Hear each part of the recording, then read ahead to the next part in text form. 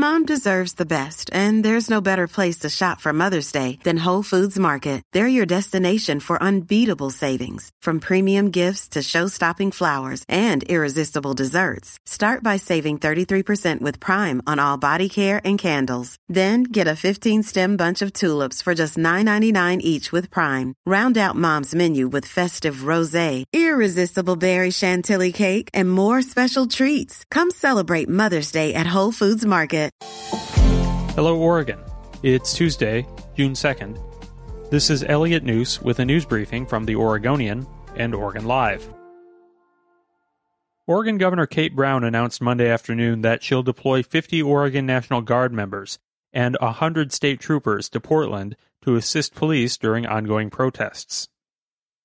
Brown said she denied requests through the weekend to deploy the National Guard to help Portland police, but after 3 nights of protests with repeated property damage and violence, she acquiesced. She said the Guard members will not be armed, nor will they be making arrests or providing crowd control. Instead, she said they would be acting as support personnel. Sunday marked the 4th night of mass protests in Portland, which have ranged from entirely peaceful demonstrations to destructive riots. Brown also called for sweeping police and criminal justice reforms.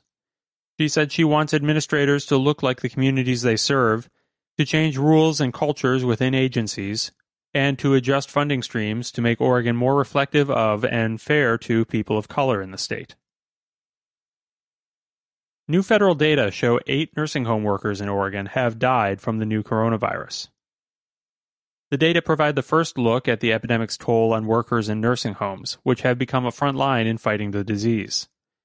Oregon state health officials have for weeks declined to say how many senior care employees have died, or to answer questions about the coronavirus death toll among the state's healthcare workers.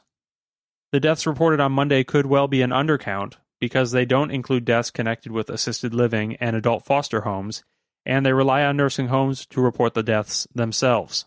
About 12,000 people work in Oregon nursing homes, according to the State Department of Human Services.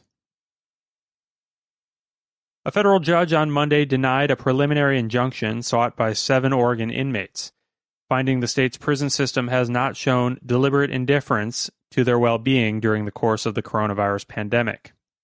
U.S. Magistrate Judge Stacey F. Beckerman wrote that the most effective way to protect inmates would be to reduce Oregon's prison population by releasing early those most vulnerable who are not a public safety risk. But she said that only the governor, not the court, has that power. Of more than 2,500 inmates that the state identified as scheduled for release within 6 months, and nearly 700 others who are considered especially vulnerable to the coronavirus and who are eligible for early release, none had been released by the state as of Monday.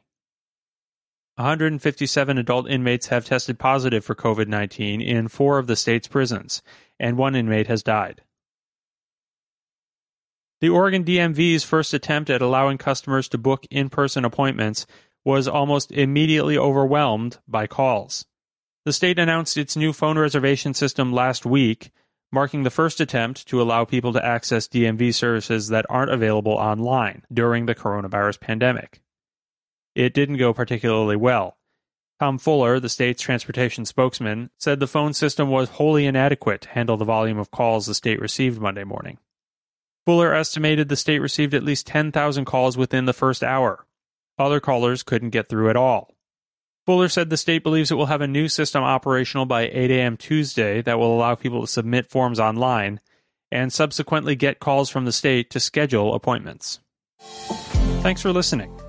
For more news, pick up a copy of The Oregonian or go to OregonLive.com.